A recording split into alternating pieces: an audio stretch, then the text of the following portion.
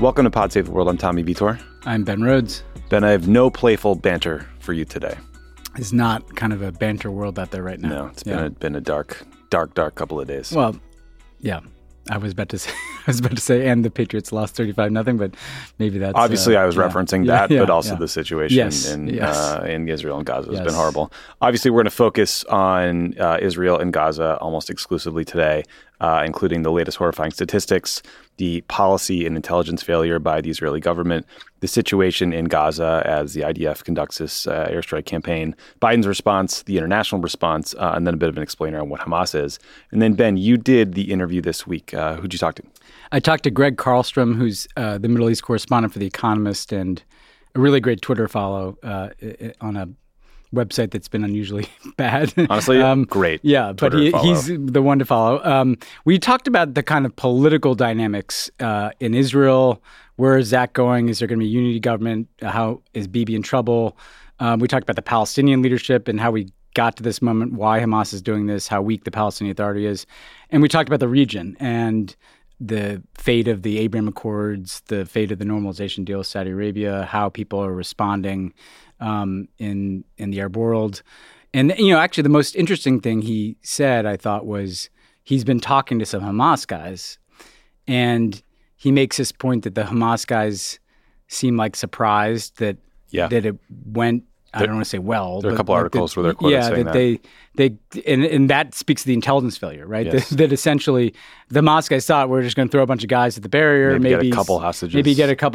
Maybe get some guys in hang gliders. And they were kind of shocked that all those guys got in. And so he said it was kind of a catastrophic success for Hamas.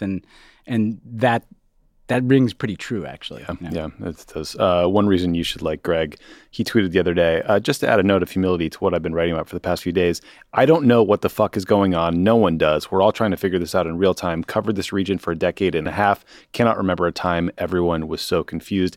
Anyone that approaches foreign policy with humility like that, I think is worth listening to. Yeah, the most honest take on Twitter. Because boy, is that rare. Yeah. Everyone else I follow is demanding their friends from high school condemn Hamas or talk about something else, and it's very confusing out there. Two quick things before we get to the news, Ben. So the Supreme Court is back in session, so you guys have to listen to Strict Scrutiny. Melissa Murray, Leah Littman, Kate Shaw.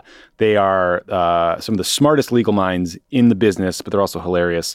So subscribe to Strict Scrutiny. That's very hard to say, wherever you get your podcast. Yeah. Also, if you like Carriuma shoes, you'll love the new Carriuma Love It or Leave It collaboration. Check them out, crooked.com/store. Great. Okay. Seamless transition to the horrible situation on the ground in Israel and Gaza here. So, Ben, the Israeli military finally this morning said that all Hamas fighters have been killed or pushed out of Israel, but there are still ongoing rocket attacks out of Gaza. I was watching CNN this morning, reporters literally like having to duck in the middle of live shots. Some very grim statistics from the Israeli side, and then we'll cover the Gaza piece of this after. The latest Israeli death toll is estimated at between 900 to 1,000 people. At least 14 American citizens were killed. At least 2,400 Israelis have been reported wounded. Israel's UN envoy says that 100 to 150 people have been taken hostage. Dozens of foreign nationals are among those kidnapped, including Americans. The IDF says they have recovered the bodies of 1,500 dead Hamas fighters inside Israel. That just gets to the scale of this attack. I think when we were talking on Saturday, we were like, could it be a couple dozen, maybe 100 Hamas fighters across the border? No, 1,500 dead Hamas militants. And the Israeli military has mobilized 360,000 reservists out of a country of 10 million people. Yeah, I mean, I guess where to start here, the images and stories that are coming out of the horrific nature of these attacks, not only are they appalling, but they kind of reminded me of some of the early days of ISIS, where there was this kind of intent to shock. Yeah. And that's going to have a kind of traumatizing effect, in Israeli society. I mean, it's clearly shaping the emotions over there now, understandably. And you just feel for, obviously, not just people who've died, but the trauma that's been inflicted on people who had to experience that. I mean, on the other pieces, I was really struck by the 1,500 number because, clearly some guys also got back into Gaza because they brought all these hostages back. So that number was probably, 3,000. And I can't believe that many people were read into this. So it's almost like, as I was saying with Greg Carlstrom, like they busted through the barrier and we're like, wait a second, nobody's here, Yep. And so then all these people poured in. So it speaks to this question of the intelligence and military planning failure, the kind of failure of imagination of what could happen there. And the call up to me, as unfortunately, I think, we'll talk about Gaza, like there'll be likely a ground invasion. 360,000 reservists to me those guys aren't all going to go to Gaza.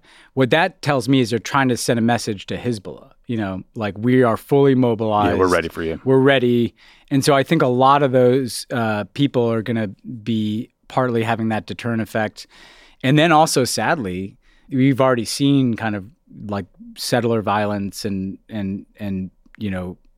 attacks on Palestinians kind of, happening sporadically.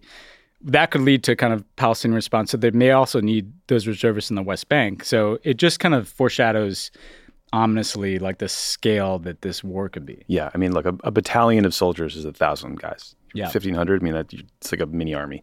As we referenced at the top, a lot more information has come out about how just how massive this intelligence failure was and how big of a policy failure it was by the Israeli government. So on Saturday, we mentioned some like sort of small reports that military posts in the south of Israel near Gaza were understaffed because the IDF had shifted units to the West Bank. That was confirmed in a bunch of places. The Washington Post quoted the former IDF military intelligence chief saying, quote, there was a need for more soldiers, so where did they take them from? From the Gaza border, where they thought it was calm. Not surprising that Hamas and Islamic Jihad noticed the low staffing at the border.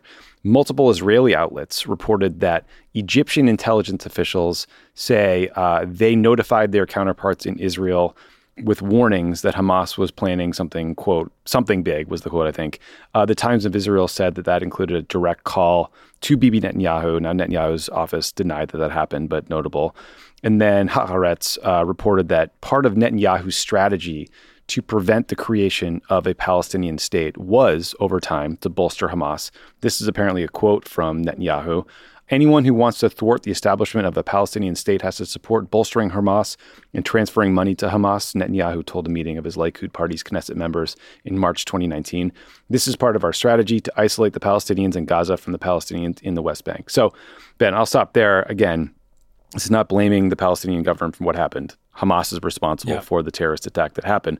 But this is helping explain why you're seeing like major newspaper editorials in Israel saying things like the attack is, quote, the clear responsibility of one person, Benjamin Netanyahu. This is an intelligence failure, a policy failure, a failure of leadership, and the consequences have been horrific. Yeah. I mean, in Israel, you see much more vocal discussion around this than even in the U.S., and this much more, and this isn't far more wacky leftists. These are people who fucking hate Hamas and know full well who's responsible, Hamas. But the vital context here is, look, as a matter of policy, I felt this when we were in government. I mean, Bibi seemed to want to weaken the Palestinian Authority, at least relative to Hamas, because he didn't want a partner for peace. And so he was kind of constantly humiliating Abu Mazen, settlement announcements right after meetings, things that made Abu Mazen, the leader of the Palestinian Authority, look feckless. That's what we'll call Mahmoud Abbas. Yeah. When you're in the biz. When you're in the biz, Yeah. Sorry. And at the same time, Hamas is who he wants to be the face of the Palestinians, right? Because it justifies repression, and so that wasn't that wasn't hard to figure out that was kind of the play that he's pursued as a matter of policy for a long time. But the degree of failure around, I mean, Tommy, you're I think buddies with Amir Tabone, right? The Haaretz reporter who was. He tells this harrowing story of being 9.5 hours in the safe room with his two kids under 4. And he has this very powerful line where he's like, we were alone. And he was, you could tell, like really angry about it. Like, where was the military? And you would think there'd be more IDF near the border of Gaza, but because these lunatics in the government have empowered these settlers and there are all these skirmishes in the West Bank, they sent those people up there. and that's just what happened, you know? I mean, we don't know the details of the Egyptian warnings. We do know that the military kept warning him that the protest movement, you know, the judicial coup was kind of threatening unity, and that created vulnerabilities. So this is pretty clearly something, you know, Bibi Netanyahu has to answer for. And I think that the sad thing is, you know, even though Israelis will rally together and have rallied together, I wish they had better leadership for their sake. This is not me because I don't like the guy. I look at this and I'm like, man, I wish these people deserve better. Yeah, no, Amir T-Bone's an amazing reporter for Haaretz. You should follow him on Twitter. He's been on the show before. He moved to that community. I talked about this on Pod Save America. He moved to a community right near Gaza because he was so inspired by his time he spent there when he was covering them in the wake of another clash because the people are so committed to peace. Yeah. And so he moved to this community, and he said, like, the kind of deal that was struck with the Israeli government was having communities along the Gaza border kind of help protect the Israeli border, but in return, you're supposed to get security. You're supposed to have IDF support. And, you know, what the Israeli government did was they built a border fence, and they built that fence deep into the ground with concrete to prevent tunneling, because that was the threat in the past. But this time, these Hamas guys just drove bulldozers into the fence and drove through. And Amir, you know, tells this unbelievably harrowing story of being in a safe room with his 1-year-old and his 3-year-old daughters, convincing them to be silent for 10 hours with no food, a little bit of water, and Amir's 62-year-old father, a retired Israeli general, drove down from Tel Aviv, rescued countless people along the way, and fought his fucking way to his son's house and saved their whole lives. I mean, it's the most unbelievable story I've ever heard. Yeah. I mean, like, I told Amir, like, whatever the Congressional Medal of Honor is, like, his father should get it. But also, you should not be. He linked up with another 67-year-old Israeli retired general. Yeah. And the two of them and Amir's mom were fighting their way down from Tel Aviv. How is that the security status quo? First of all, can you imagine the moment when that grandfather, like, you know, hugged his grandchildren? It's just like hard to think about. Yeah. Hard to think about.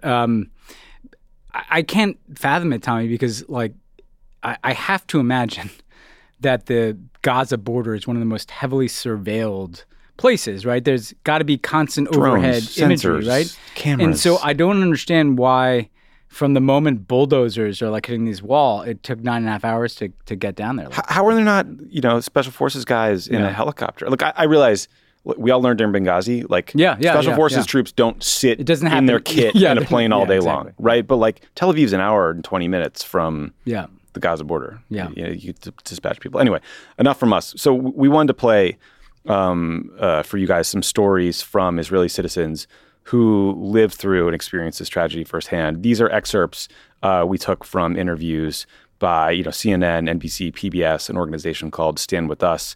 And I think, you know, what you'll hear helps explain why Olaf Ben, the editor of Haaretz, said this is the worst calamity that Israel has faced since the founding in 1948. So here's some of those clips. We understood that they want to kill me, to kill my friends, to kill everyone they see. So we hid in a little tree. We didn't make any sound for 9 hours. We stayed in the tree, and that's how we saved our lives. I was lying in the floor. It was the second hidden that I find. And they were just all around me. And they were going tree by tree and shooting everywhere from two sides. And I saw many people were dying, like, all around.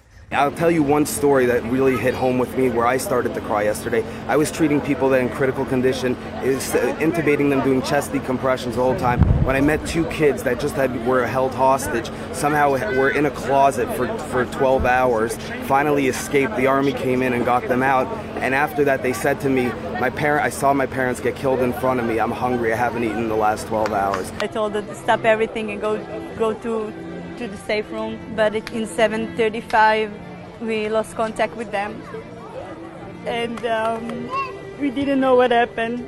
And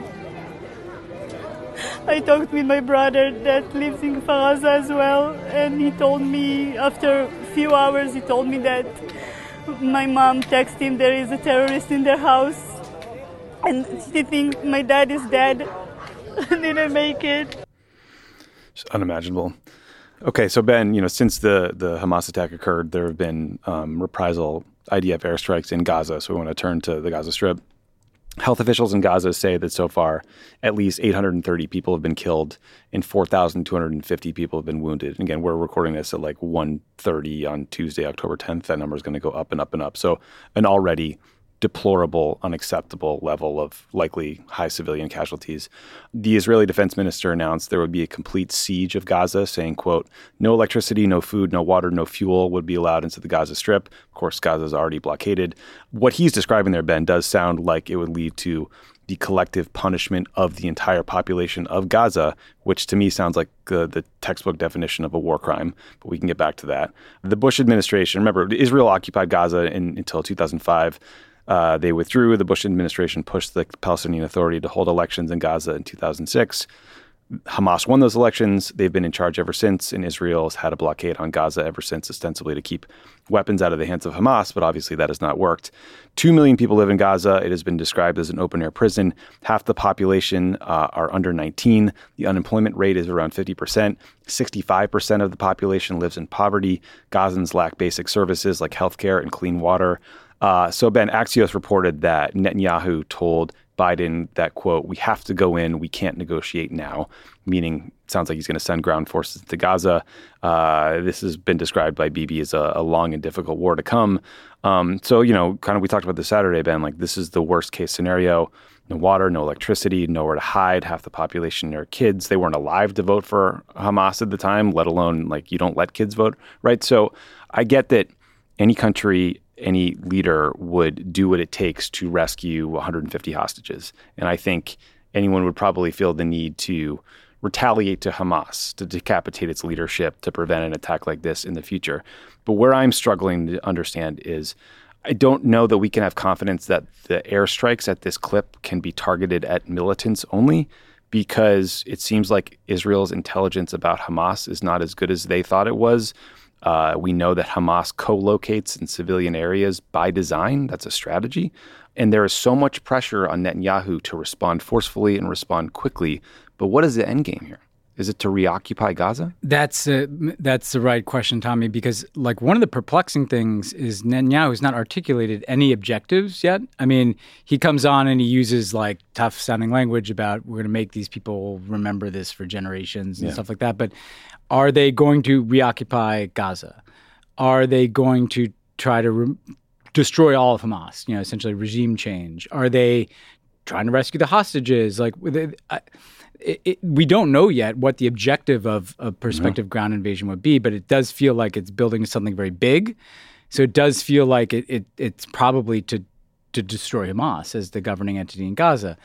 And the amount of people that would be killed in that scale of a ground invasion is just horrifying to think about. And to your point, I saw one of the IDF statements made reference to like hitting a target that they believed was associated with this attack. And it's kind of like, well, they didn't know that the attack was coming. Like, how do they know? That's your point. Like, what does that say about their intelligence?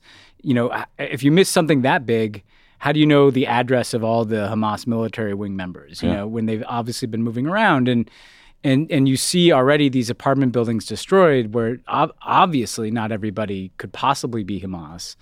And look, if we're all understandably and should be incredibly impacted by hearing innocent Israelis describe losing a loved one, I'm going to be horrified and already am that there are innocent people losing their loved ones in Gaza who are just as innocent as the Israelis. Like these are not like the whole city of 2 million people and 1 million who are children are in Hamas and living in Gaza doesn't mean you support Hamas. Hamas governs by force and coercion, by repression and corruption. People are probably fucking sick of them for all kind of reasons, And like, look, if you conduct a siege of Gaza, I guarantee you that the guys with the guns, the Hamas guys, will be the first in line to take whatever remaining gas and water and food is there. The women and children are going to be last, right? Like they're going to be harmed first. Yeah, and when you cut off electricity, right, that's cutting off power to hospitals. I mean, there's a reason that after World War II, people got together and were like, you know what, we need some rules, some laws around war. And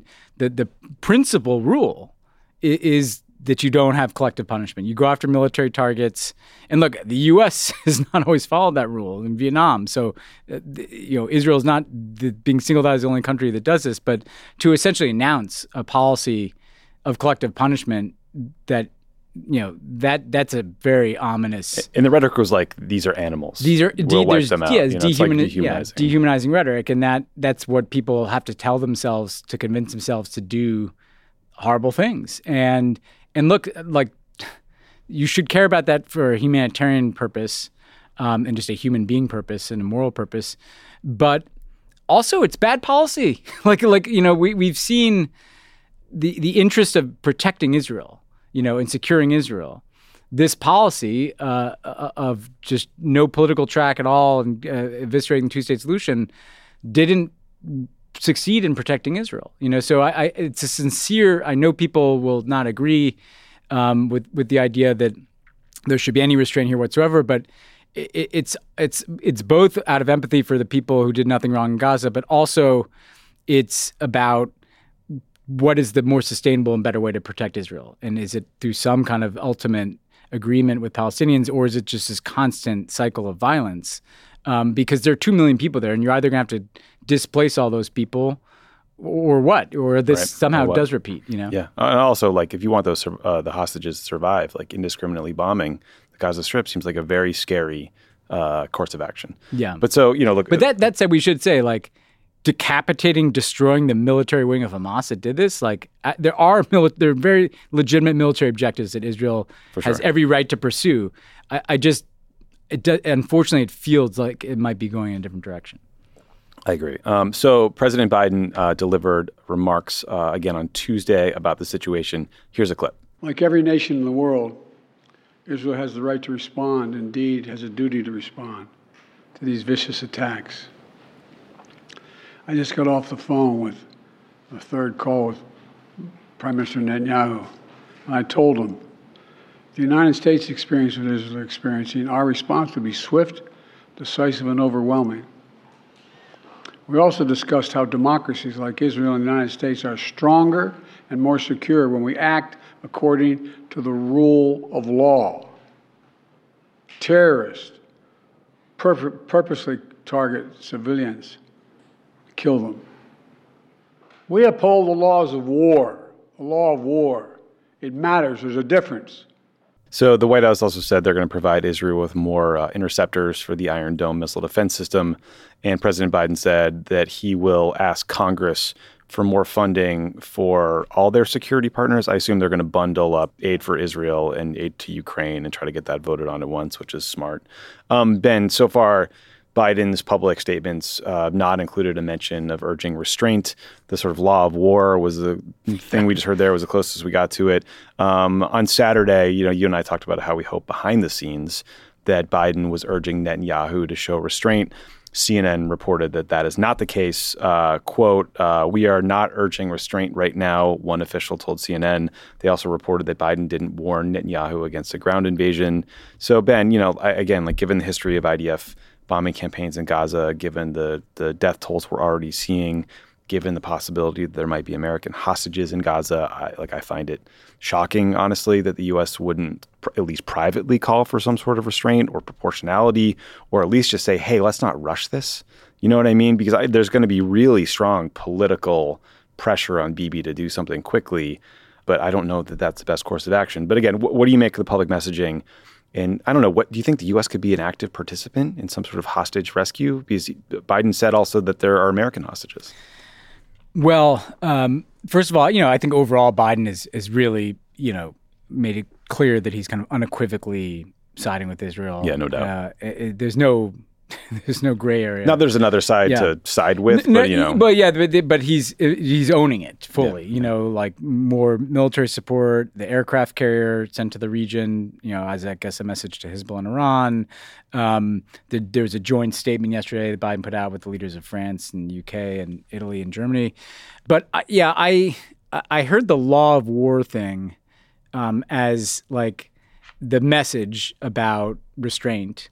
But it was like he didn't want to say the word restraint because it has like a kind of more of a, I guess, a jargon connotation, right?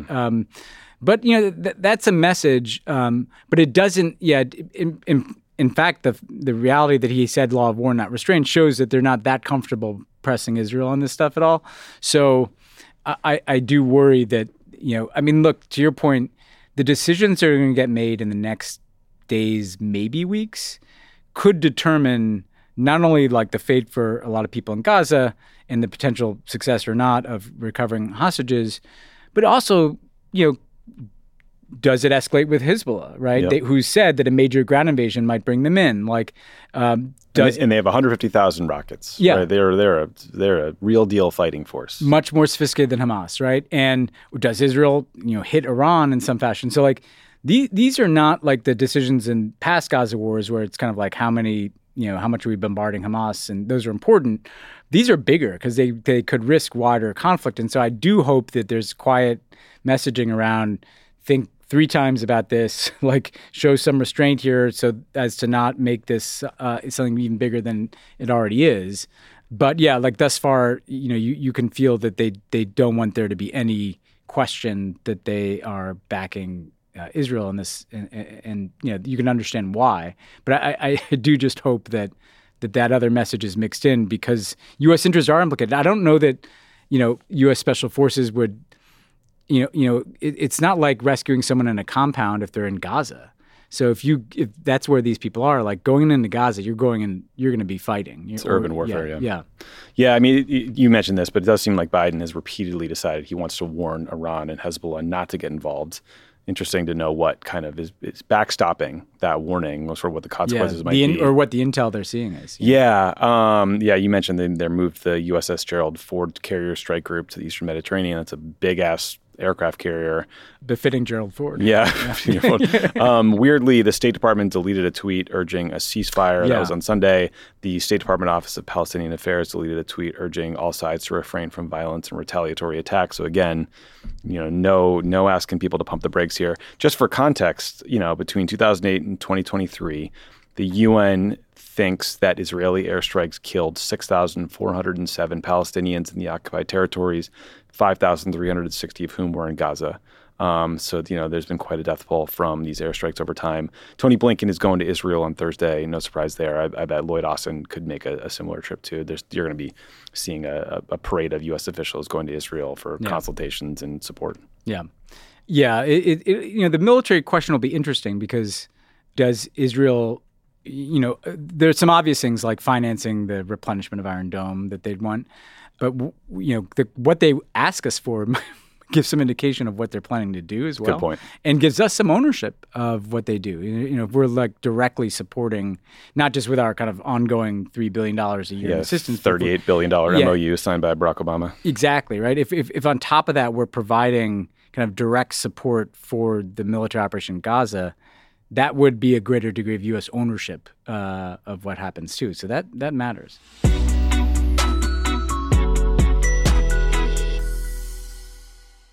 Pod Save the World is brought to you by the UN Refugee Agency. The UN Refugee Agency, or UNHCR, responds to emergencies and provides long-term solutions for refugees.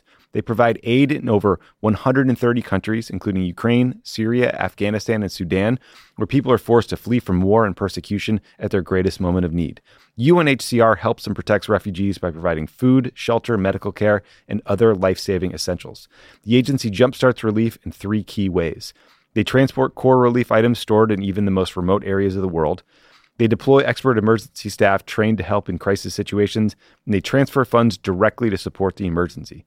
Because of generous supporters and donors, UNHCR can scale up its response within 72 hours of a large-scale emergency. Your support helps provide life-saving aid for refugees whenever and wherever emergencies occur. Donate to USA for UNHCR by visiting unrefugees.org/donation. That's unrefugees.org/donation. This show is sponsored by BetterHelp. What's the first thing you do if you had an extra hour in your day? Oh man, what would I do? Sleep would be nice. Yeah. Hang out with my daughter. I don't know. Take a nap, read a book. I wouldn't do a book. I wish I would pick a book. Yeah, but listen, we all wish we had another hour in a day. A lot of us spend our lives wishing we had more time. The question is, time for what? If time was unlimited, how would you use it? Whoa. My therapist is trying to get me to be still for 5 minutes a day. So much harder than it sounds. Yeah. Oh, yeah? There's too many videos to see. There will be a podcast in my ear. The best way to squeeze that special thing into your schedule is to know what's important to you, to make it a priority. Therapy can help you find what matters to you so you can do more of it. If you're thinking of giving therapy a try, give BetterHelp a try. It's entirely online, designed to be convenient, flexible, and suited to your schedule. Just fill out a brief questionnaire to get matched with a licensed therapist and switch therapists at any time for no additional charge. Learn to make time for what makes you happy with BetterHelp. Visit betterhelp.com/crookedworld. Go today to get 10% off your first month. That's BetterHelp, HELP.com/crookedworld.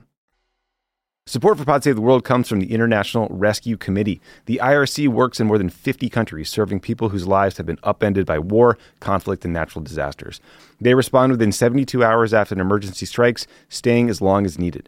Refugee and displaced families are amazingly resilient, but in places like Gaza, Ukraine, and Lebanon, displaced families are experiencing adverse winter weather on top of war, hunger, and displacement. Many refugee and displacement camps are unable to withstand extreme weather conditions, especially as climate, conflict, and economic turmoil have driven up food prices, destroyed infrastructure, and driven millions of people from their homes. Donations help the IRC provide families with the resources they need to recover and rebuild, including winter items, emergency food, shelter, fuel, medicine, blankets, and cash assistance. I have to say, the IRC is an amazing organization. They do heroic work all over the globe. And unfortunately, it has never been more important and needed. If you are thinking about giving, please consider giving to the IRC. And if you're going to give at the end of the year, maybe move that up because they could use your help now. Donate today by visiting rescue.org/rebuild. That's rescue.org/rebuild.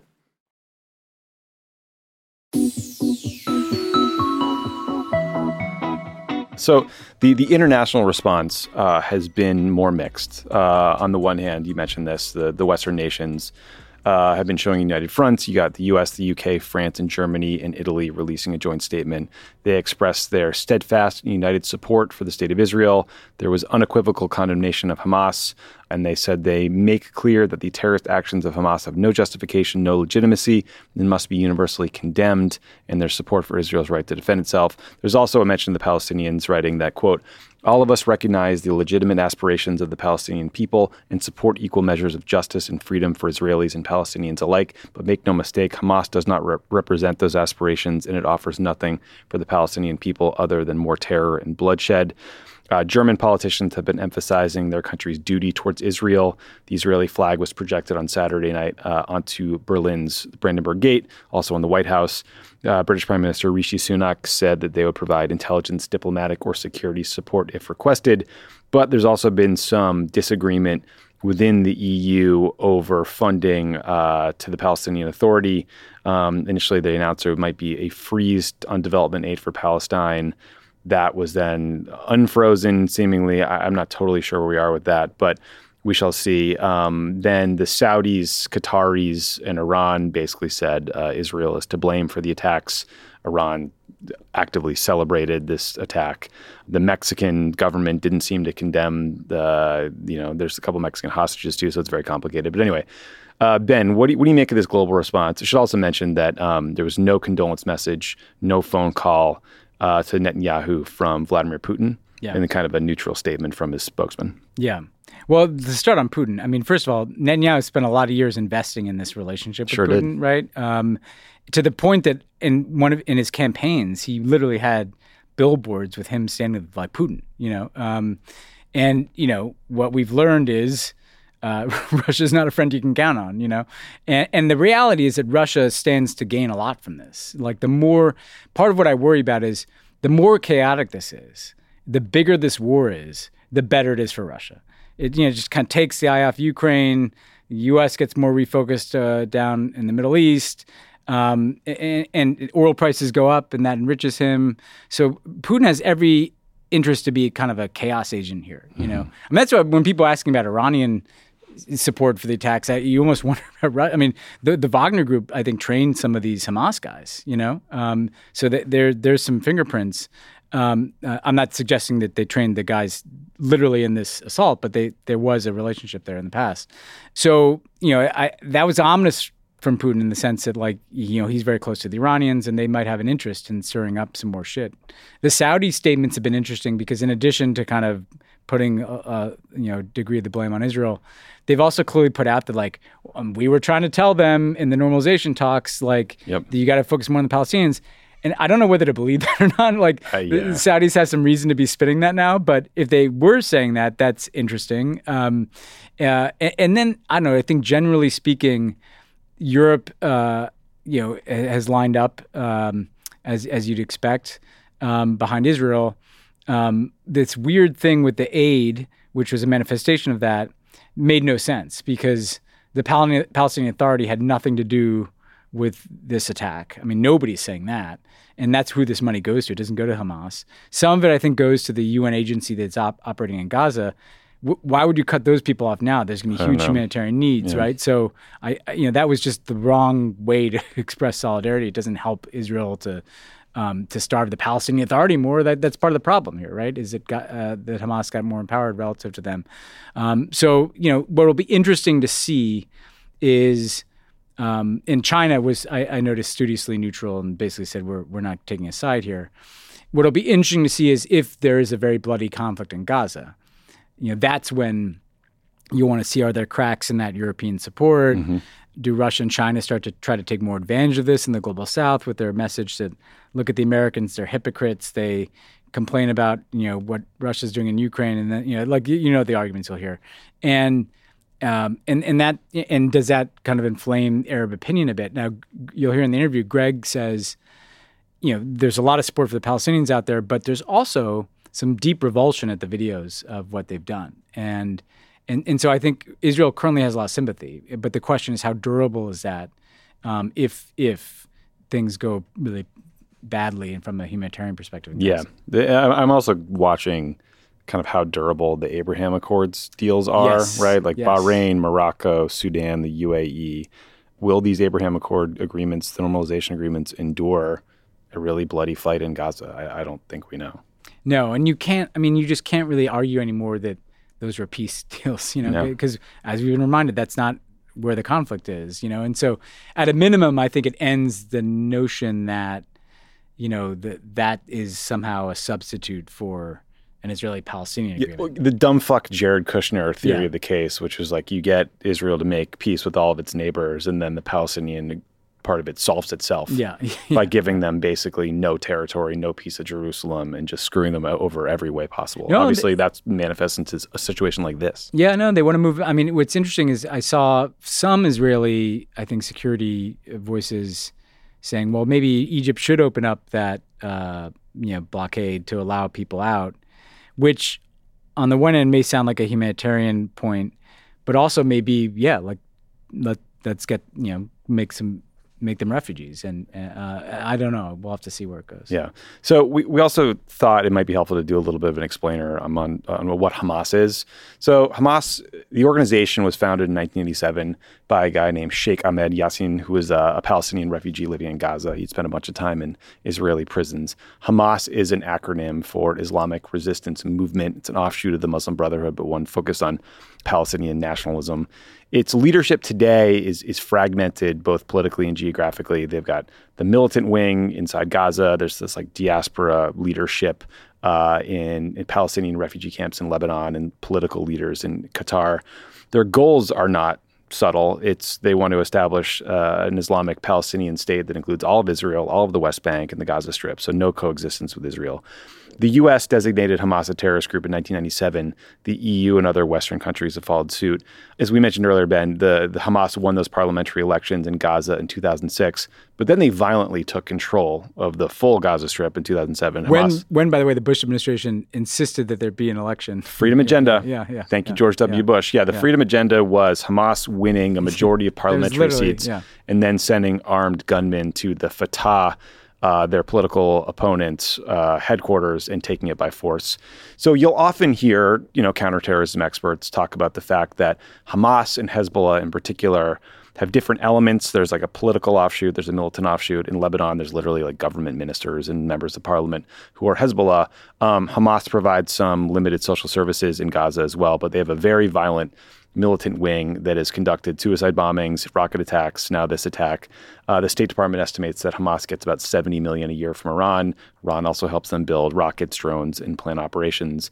Qatar and Turkey have backed them in the past. So, Ben, I think a year or two ago, you probably would have heard people debating whether Hamas was moderating and trying to become more purely political. This seems to have put that idea to rest. I think Biden today compared them to ISIS, basically. So that's, the status quo.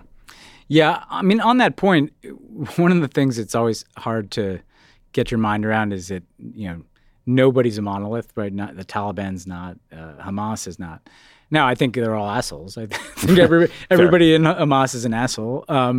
But there was a political wing and a military wing, and I'm sure there are a bunch of people in the political wing who really cared about just being these corrupt, bosses in Gaza, had no idea this operation was coming, and probably aren't happy about it. And where they're going to die. Because actually, some of them already have. I saw some of the political leadership has died. I'm not expressing sympathy for I'm just pointing out that this feels like an organization that had some compartmented decision making, to plan something like this. Definitely. And so part of the reason why everybody's surprised, and this is something else Greg says, everybody is looking at this and just shocked that this happened, that they pulled this off and that they did it. But that may also be because there was a particularly militant nutcase, faction that just decided to do this. I think one of the interesting, the Iran point, what it's done over the years is, Iran funds these resistance movements, Hamas and Gaza and Hezbollah and Lebanon. Obviously, they also backed Assad.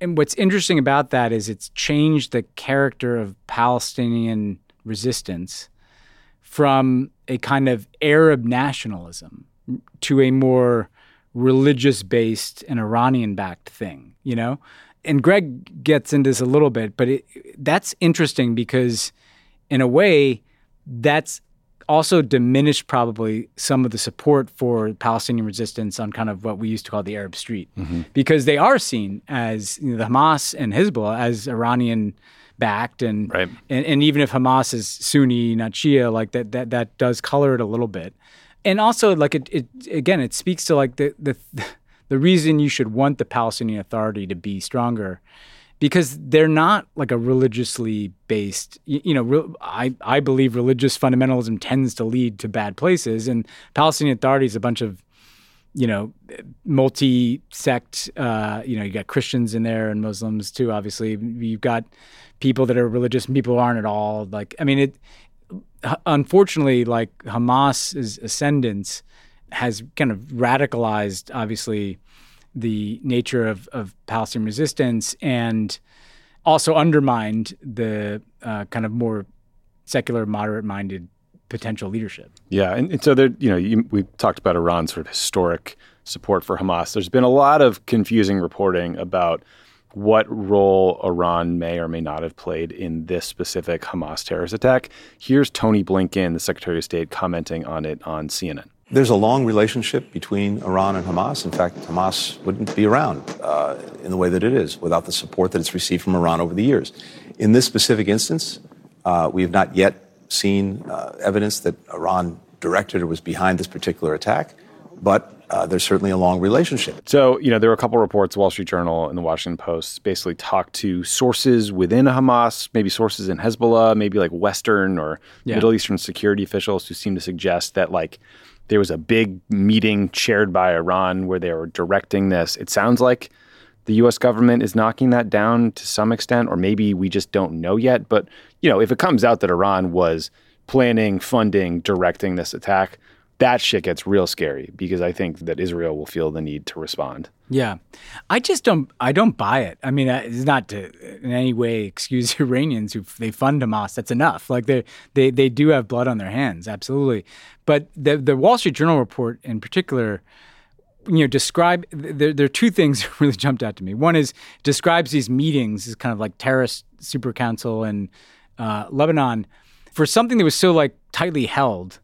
I mean, it's hard to have a meeting like that without the U.S. or Israel seeing it. That's what I would think, yeah. It just felt like, and that, you saw the U.S. and Israel knock it down, But then the other thing, there was even a detail in there about like the Iranian foreign minister being in some of these meetings. I'm sorry, like everything I've ever learned about the Iranian system, including my 8 years as an intelligence consumer, the foreign minister of Iran is not involved in any of this stuff. Yeah, that'd be right? like IRGC guys. Yeah, and that's not because the foreign minister's a good guy. It's because the IRGC people want to own this. They don't want the fucking foreign ministry people poking around their accounts, you know? So the inclusion of the Iranian foreign minister, it felt off to me. Now, again, that doesn't change the fact that they should scrutinize the Iranian role, and that gets very sensitive very fast, too, because does Israel feel the need to hit Iran, which, again, like triggers a conflict that might burn Hezbollah, and suddenly this is a different scale war. Yeah. So a couple quick things. Things we didn't get to cover today because we were focused on this. There's allegations that Bob Menendez, senator from New Jersey, might have covered up his wife killing someone with her car. Very weird story in the New York Times. There's a report that Trump gave nuclear sub-secrets to an Australian guy in Mar-a-Lago who then told everyone he knew. Niger was finally declared a coup by the United States. A friend of the pod, Bobby Wine, he's a Ugandan opposition leader, multiple-time guest on the show, was reportedly taken from the airport in Uganda and put under house arrest. All those things we'll try to get to next week, but we did quickly want to talk about this horrible earthquake in Afghanistan killed an estimated 2,500 people, just suffering upon suffering upon suffering for the people of Afghanistan. But there is a great aid organization that you can check out if you want to help. Yeah, I asked around because something really terrible when you're like reading the Gaza coverage and all of a sudden you see like earthquake in Afghanistan kills 2,000 people, and you're like, what else can happen to people of Afghanistan? I asked around for like, what is an organization that, because it's hard with the Taliban there, that supports the kind of people that might be doing relief on the ground in Afghanistan. And I learned about an organization called Uplift Afghanistan Fund, which enables grassroots organizations and communities in Afghanistan to respond directly to crisis. They try to fill gaps. They try to connect people. So if people want to support the Afghan people at a rough time, that is www.upliftafghanistan.org. So it's worth checking out. Excellent. Definitely we'll check that out. Okay, we're going to take a quick break. When we come back, you will hear Ben's interview with the economist Greg Carlstrom. So stick around for that.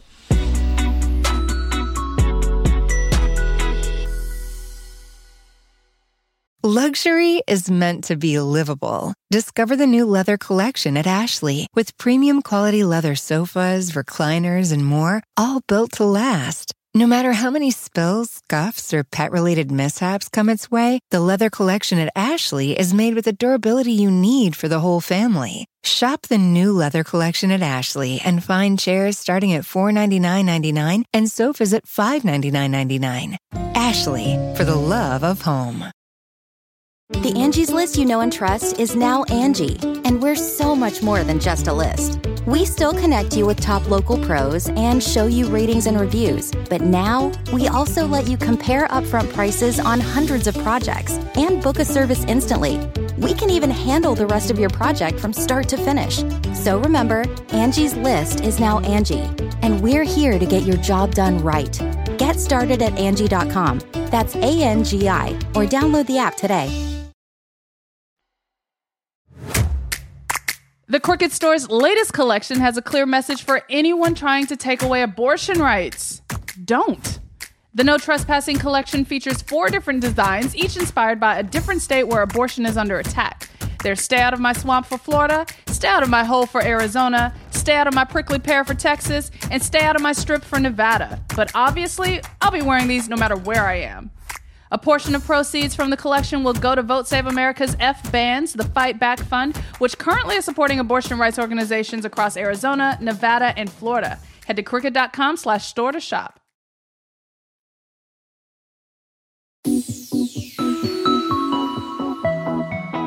Okay, joining us now is the Middle East correspondent for The Economist, someone who is always worth listening to on these issues, Greg Carlstrom. Thanks so much for joining us here.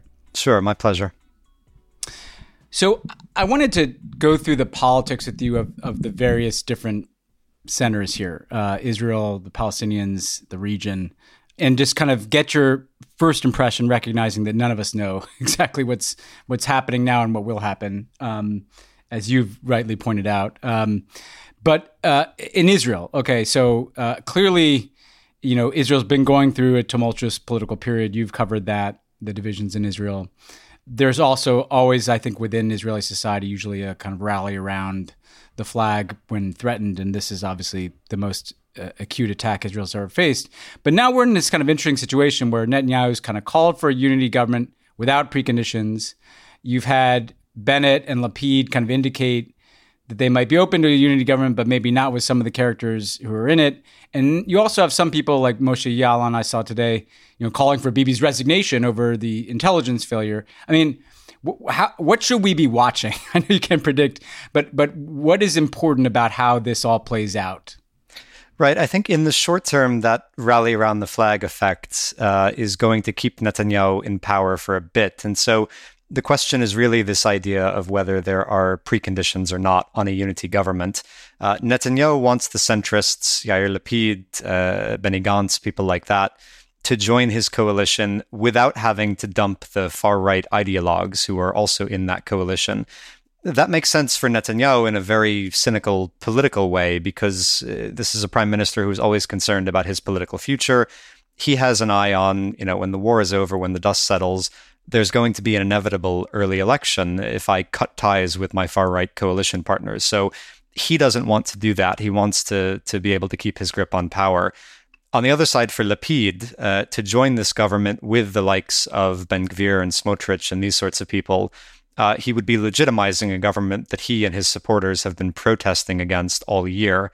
On the other hand, if he doesn't join, the rhetoric is going to be, well, look, the center left doesn't want Israeli unity. They're playing politics at a time of war. So this is meant as a poison pill. When Netanyahu says join with no preconditions, he means this to be a poison pill for people like Lapid. You have no good options here. Either you can join this coalition, legitimize it, probably have not much say over government policy, or you can stay out and then I can beat up on you for staying out. It puts him in a very difficult position. And having covered this, what part of what was so striking in the recent, judicial episode is that you had senior figures from the military or ex-military and intelligence really out of step with Bibi.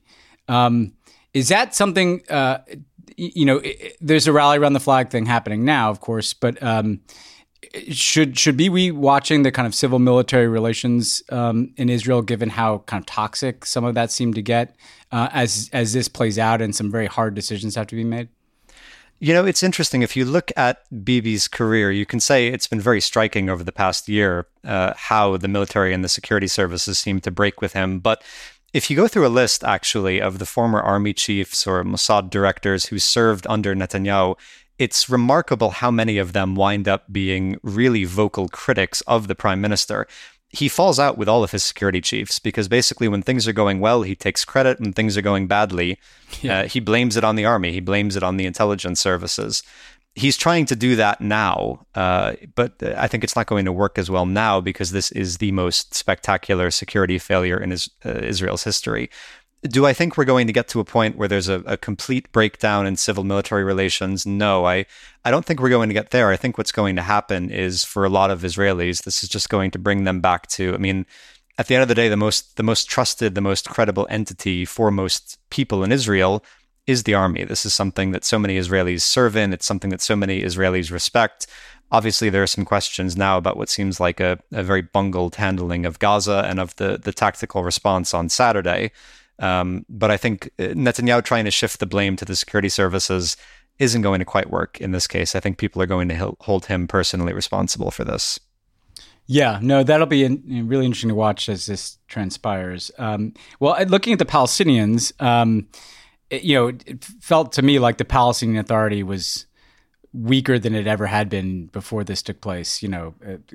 No progress in Palestinian statehood, kind of this corrupt, elderly, sclerotic leadership in Ramallah that felt totally out of touch with everything.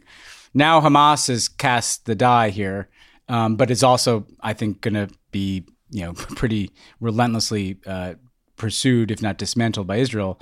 What do you look for in terms of this vacuum in the Palestinian leadership? Is there just no other alternative than the PA? Could something else emerge? Did Hamas succeed in putting itself at kind of the vanguard of the Palestinians? How do you assess what we should be watching there? there is no alternative, and that's partly due to choices that the Israeli government has made over the past decade and a half. I mean, the big question now for the Israeli government, for the Israeli army, as they're talking about whether to do a ground invasion of Gaza is, what then? Even if you go in and manage to uproot Hamas, what happens after that? The Palestinian Authority, I think, is entirely too weak to come in and exert any kind of control there. I mean, if you look at polls of what Palestinians think, a plurality of Palestinians and a majority of Palestinians in Gaza want to dismantle the PA because they think it is nothing more than it's a vehicle for corruption and it's a subcontractor for the Israeli occupation. So it has no popular legitimacy anymore. So I don't see any scenario where it can come in and take over. And this is what is I think especially grim about this moment is part of the reason it's so weak is because it's shot through with corruption and it's entirely its own fault. But part of the reason also is Netanyahu has had a very clear policy as prime minister over the past decade and a half of trying to, on the one hand, weaken the PA, refusing any kind of negotiations about a two-state solution, imposing economic sanctions on the PA, for example, when they wanted to join the International Criminal Court, imposing sanctions on them. So he's tried to weaken the more moderate Palestinian body. At the same time, he has boosted Hamas because he treats it as a negotiating partner. They talk about prisoner swaps in 2011 for Gilad Shalit. They've talked about various ways to ease slightly the blockade on Gaza. He's willing to negotiate with Hamas in a way that he's not with the PA. And so what message does this send? Broadly, this sends a message that if you are moderate and open to negotiations, you get nothing. And if you are militant and willing to every couple of years fire a lot of rockets at Israel, we talk to you like you're a legitimate sovereign. And so again, some of this is the Palestinians' own fault, but some of this goes back to Israeli policy under Netanyahu. Yeah, no, I mean, I want to get to the region in a second here, but the one of the many tragedies that I see here, right, is that however big this war gets, and it could get much bigger, on the back end of it, there's still going to be millions of Palestinians living in Gaza and the West Bank. There's no, I like the absent people coming in to just building an entirely new Palestinian leadership and having a totally different mindset in the Israeli government about a two-state solution. It's hard to see any pathway to some kind of political process that can lead anywhere, right? I mean, it would have to kind of start from scratch, essentially. Yeah, it almost does at this point. There haven't been elections in Palestine since 2006 was the last parliamentary election. 2005 was the last presidential election. The median age for Palestinians is about 18. So that means the last time they had a chance to elect their government, most Palestinians weren't even born yet at that point. And they're saddled with this leadership that on both sides, Abu Mazen in Ramallah does not want to hold new elections because he's worried about losing. But equally, Hamas in Gaza at various points has not wanted to hold elections because they don't want to lose their grip on what they control in Gaza. And so you have the situation where there's no chance through elections to change your leaders. And there's also an entire generation of old men in the Palestinian leadership who don't want to give up their grip on power. Abbas is 87. He's probably going to die in the next few years, but he will give way to one or several potential successors who are old, who come from an older generation, who don't represent what is a very young population. You talk to a lot of young Palestinians and they say we're basically just waiting for all of these people to die off because until they do, there is absolutely no chance of having any kind of different political approach here. Yeah, well, so to step back to the region, part of what's happened in recent years, and we've been critics of them on this podcast, but you had the Abraham Accords, these normalization deals with Arab autocrats kind of cast as peace agreements, even though they were with governments that Israel wasn't at war with. But essentially, the idea is that you could ignore the Palestinians, essentially, cut some deals with these guys. Maybe they could sprinkle some money around the West Bank that probably lined the pockets of the PA anyway, and call it a day, right?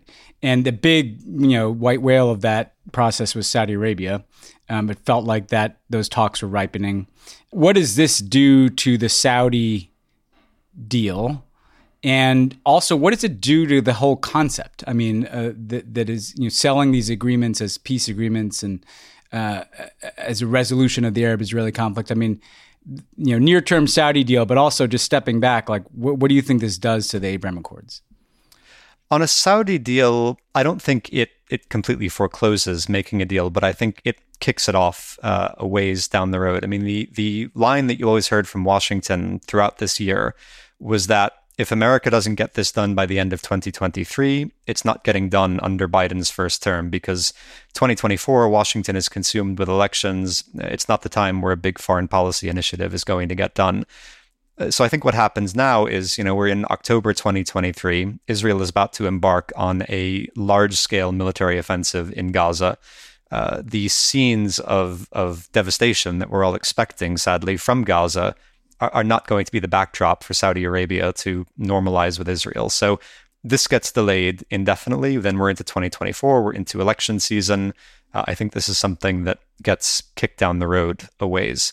On the bigger question of what this means for the concept, I mean, there are two ways that people talked about the Abraham Accords, right? There was what I think was spin from countries in the Gulf and from some people in America who said, this can be good not just for Israel, but for the Palestinians as well, because it will give Arab governments leverage over Israeli policy. We have clearly seen that not to be the case over the past few years. I mean, you've had a hard right government in Israel for the past year, and no one in the Arab world has had any leverage over it.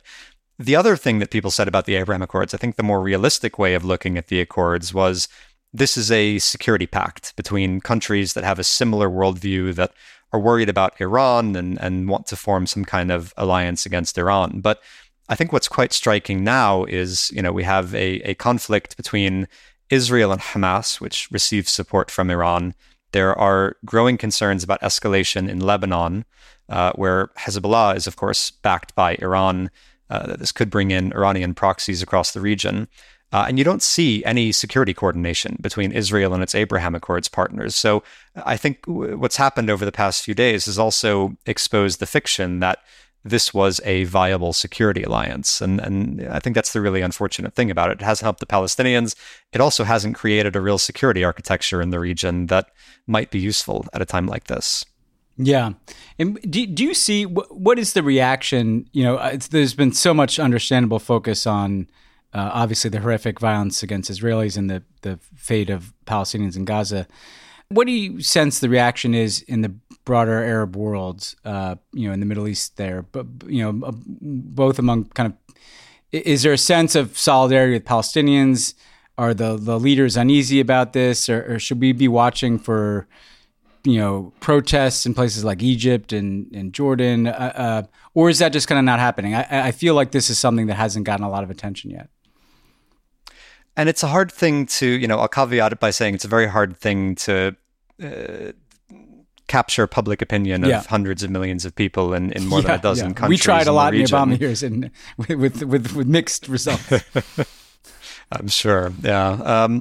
But I will say, just from talking to people over the past few days, from watching Arab media, from looking at what's on social media, I do feel like there's a slightly different conversation than there was, say, in 2014, the last time there was a really big war between Israel and Hamas, the war that went on for about 7 weeks that summer.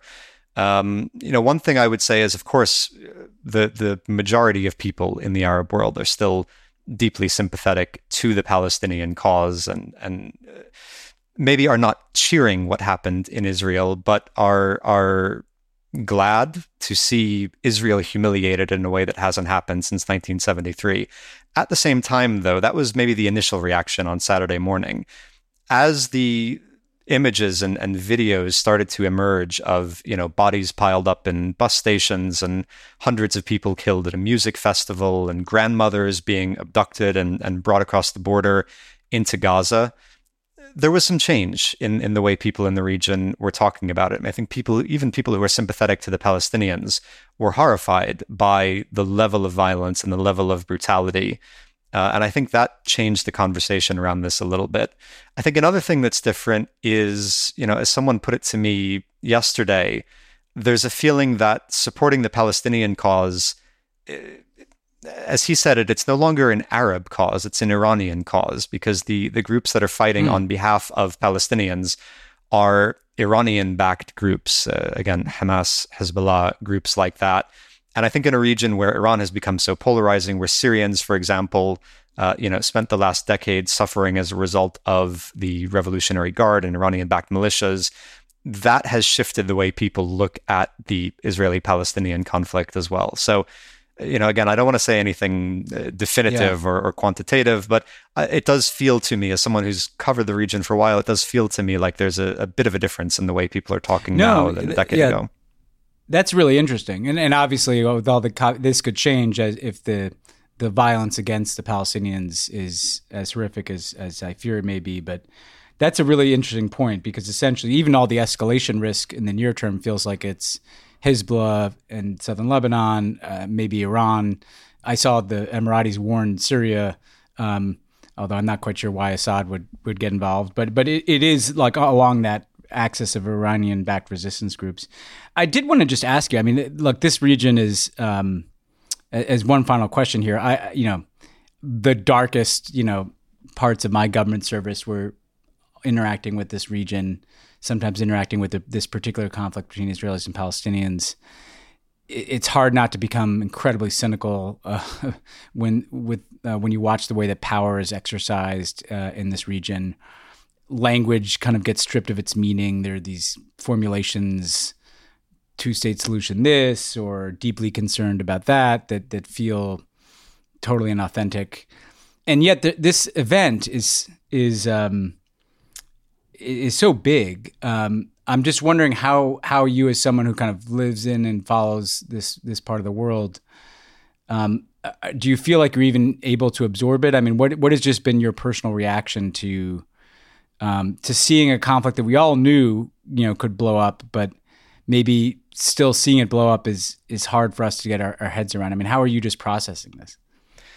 I think people use the word unprecedented a lot, but this really is unprecedented. Waking up on Saturday morning to not just the reports of thousands of rockets fired in one morning, but these fragmentary reports in the early hours of this that militants had crossed the border and taken over various towns in Israel. This is something, as a journalist who's been in the region for a decade and a half, who lived in Israel for years, not something I ever would have imagined. And the 3.5 days since then have just been this constant struggle to try and figure out what is going on, why it's going on.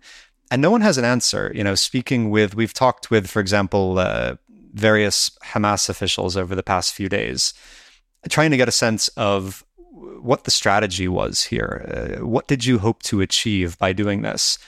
And you don't really get a good answer to that. And it makes you wonder, was this, the term catastrophic success, something that worked better than you intended and ends up having very negative consequences? You wonder if even they expected that the results of this were going to be as bloody and as gruesome as they were. Then you talk to Israeli officials in the days since, and you ask them, it looks like there's a buildup for a ground invasion in Gaza. You've mobilized 300,000 reservists. You're moving all sorts of military kit to the border. But what's your plan? That old David Petraeus line from the Iraq War, tell me how this ends. Tell me how this ends. What are you trying to accomplish in Gaza? And they don't know. So there's this feeling that aside from the immediate human catastrophe, first in Israel and then in Gaza, that we've seen over the past 3.5 days, there's just this very ominous feeling of no one knows where this goes. And you feel like, there's often a predictable, a very sad, but very predictable script in this region. We've thrown that script out the window now, and I don't know where any of this is going, and no one knows where this is going. No, I think that's a very good note to end on. That's very well said, because there's just something ominous about this, and there's so many ways that this can escalate beyond what we can even think of, right? I think about the holy sites. I think about the West Bank. I think about just all manner of scenarios beyond just the obvious Iranian ones. And the only thing you're sure of, right, is that innocent people are going to die, Israelis and Palestinians, and that's what makes it feel so. I mean, bad leadership. And in this case, obviously, Hamas is the one that had the catastrophic success, but no secret to people, I'm no fan of BBs, but, ultimately, it matters, Well, look, I really appreciate you helping us sort through some of this. People should follow your work on Twitter and The Economist. Really one of the sharpest eyes on this part of the world. So thanks for helping us sort through this a bit. Thanks for having me. Thanks again to Greg for joining the show. And thanks again to everyone who helped us sketch out and produce, and then also listen to the bonus episode we did on Saturday. Yes. We are going to try to decide later this week if we should do another update, but events will kind of dictate that. We'll see. We will if we need to. But yeah, many thanks to the people that, can somehow pull this together on a moment's notice on a Saturday. Yeah, thanks to our amazing team. Speaks to how good our team is. Yeah, here at Crooked Media, for everyone working on the Saturday and working on the Monday, which is the day off. So thanks again, everybody, and talk to you soon. Pod Save the World is a Crooked Media production. Our executive producers are me, Tommy Vitor, Ben Rhodes, and Reed Cherlin. Our producer is Ilona Minkovsky, and associate producer is Ashley Mizuo. It's mixed and edited by Andrew Chadwick. Audio support by Kyle Seglin and Charlotte Landis. Our studio technician is David Tolles. Thanks to our digital team, Elijah Cohn and Phoebe Bradford, who upload our episodes and videos to youtube.com/podsavetheworld.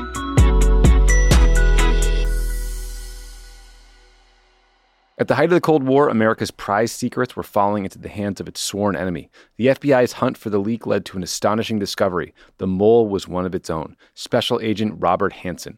On the new CBS podcast, Agent of Betrayal, The Double Life of Robert Hanssen, CBS News correspondent Major Garrett unravels the chilling truth about the most damaging spy in FBI history. Hell yeah, definitely going to listen to this. Listen to Agent of Betrayal, The Double Life of Robert Hanssen, wherever you get your podcasts. Luxury is meant to be livable. Discover the new leather collection at Ashley with premium quality leather sofas, recliners, and more, all built to last. No matter how many spills, scuffs, or pet-related mishaps come its way, the leather collection at Ashley is made with the durability you need for the whole family. Shop the new leather collection at Ashley and find chairs starting at $499.99 and sofas at $599.99. Ashley, for the love of home. The Angie's List you know and trust is now Angie, and we're so much more than just a list. We still connect you with top local pros and show you ratings and reviews, but now we also let you compare upfront prices on hundreds of projects and book a service instantly. We can even handle the rest of your project from start to finish. So remember, Angie's List is now Angie, and we're here to get your job done right. Get started at Angie.com. That's ANGI, or download the app today.